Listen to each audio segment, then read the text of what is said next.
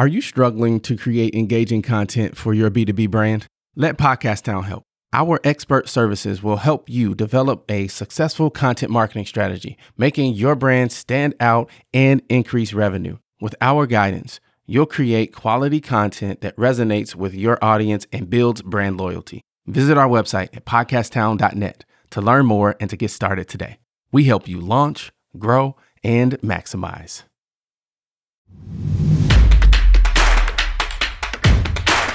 Oh yeah, oh yeah, can I get a oh yeah, can I get a... You're listening to a mini episode of the Enterprise Now Show, where we change lives through enterprise.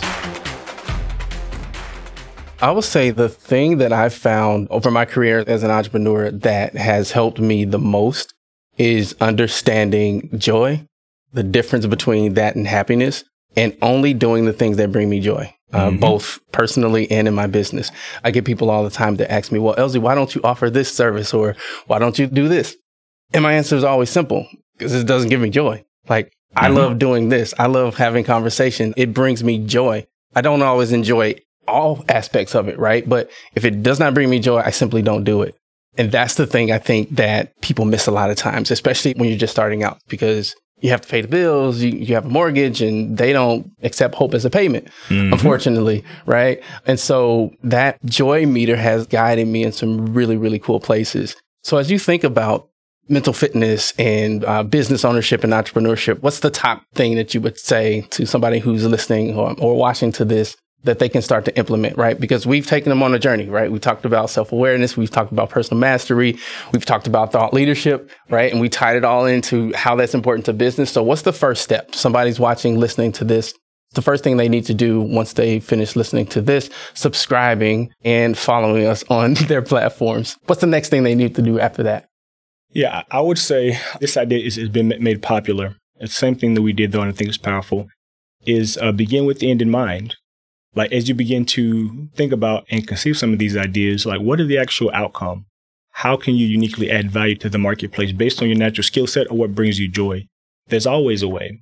But what is the end goal? What is that feeling, that outcome that would make everything that you do worthwhile? Think about that first and get really clear on what that is, and then kind of build backwards to say, okay, how can I actually mechanize this and turn this into a business offering, into services, into a product? Because I think that's the most important thing. Because if we don't have the end goal extremely clear, then how can we do and build towards a successful, or the idea of having a successful and joy-filled business or experience, right? And so I would say that's definitely number one. And then number two, I would ask people to question their intentions. Are your intentions only about making money, or is it truly add value and light to this world?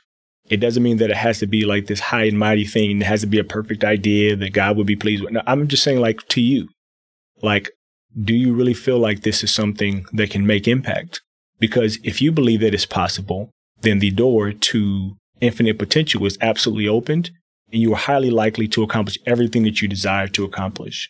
If it's just about making money or other things that may not necessarily be down deep within you that will bring you joy and satisfaction because you're spending your life force hours doing this, then I would say you need to think about that a little more, kind of work on that plan or just the core idea or end outcome and make sure that that's really, really solid, right?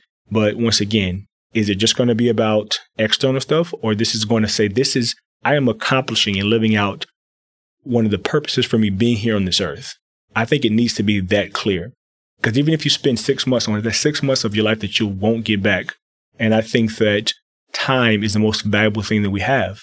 So don't waste it, even if you're wasting your own. And it's not going to be wasted if you learn something from it. But sometimes people jump from idea to idea to idea. And the time is not utilized well because we're not learning the lesson that we need to learn from maybe something that didn't work out so that we can create something that will work out and be well in all areas, right? So that we can have, as the Bible says, good success. Like, it's one thing to be successful, but to have good success, which means you feel good about it, you can look in yourself in the mirror and be like, those are also important.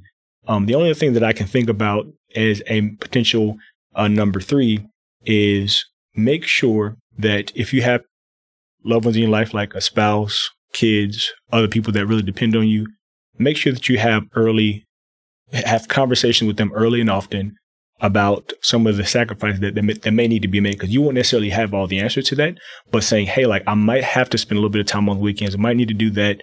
I might do this. How can we work together to make sure that as the shift happens in our life, because I'm shifting and trying something new or going down this journey, having the buy-in from those that depend on you the most, and that usually, especially those that are in your own household, is very, very important, because you don't want to begin this process. You're super excited about it, and because of poor communication or lack of communication or continued open lines of communication, you and your significant other or your children are not necessarily understanding what that sacrifice is.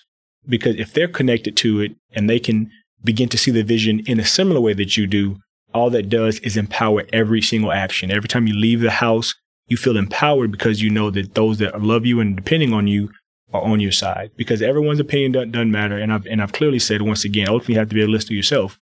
But there's a caveat. If you have children, significant others, that doesn't always play, because once again, their happiness is connected to your happiness and peace. And so their voices do matter a little differently than maybe just the external world, because that's your future. That's your hope. That's why you're doing this, right? In so many ways. And so they have to be connected to it.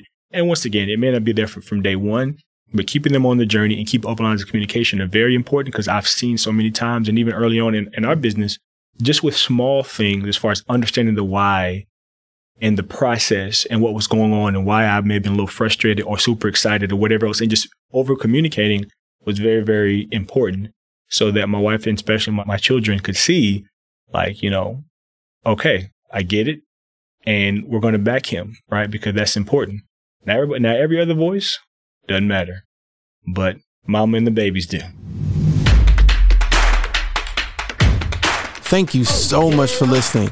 If you got value from the show, all I ask is that you share it with one other person you think would also enjoy the content. And we would love to connect with you on social media as well.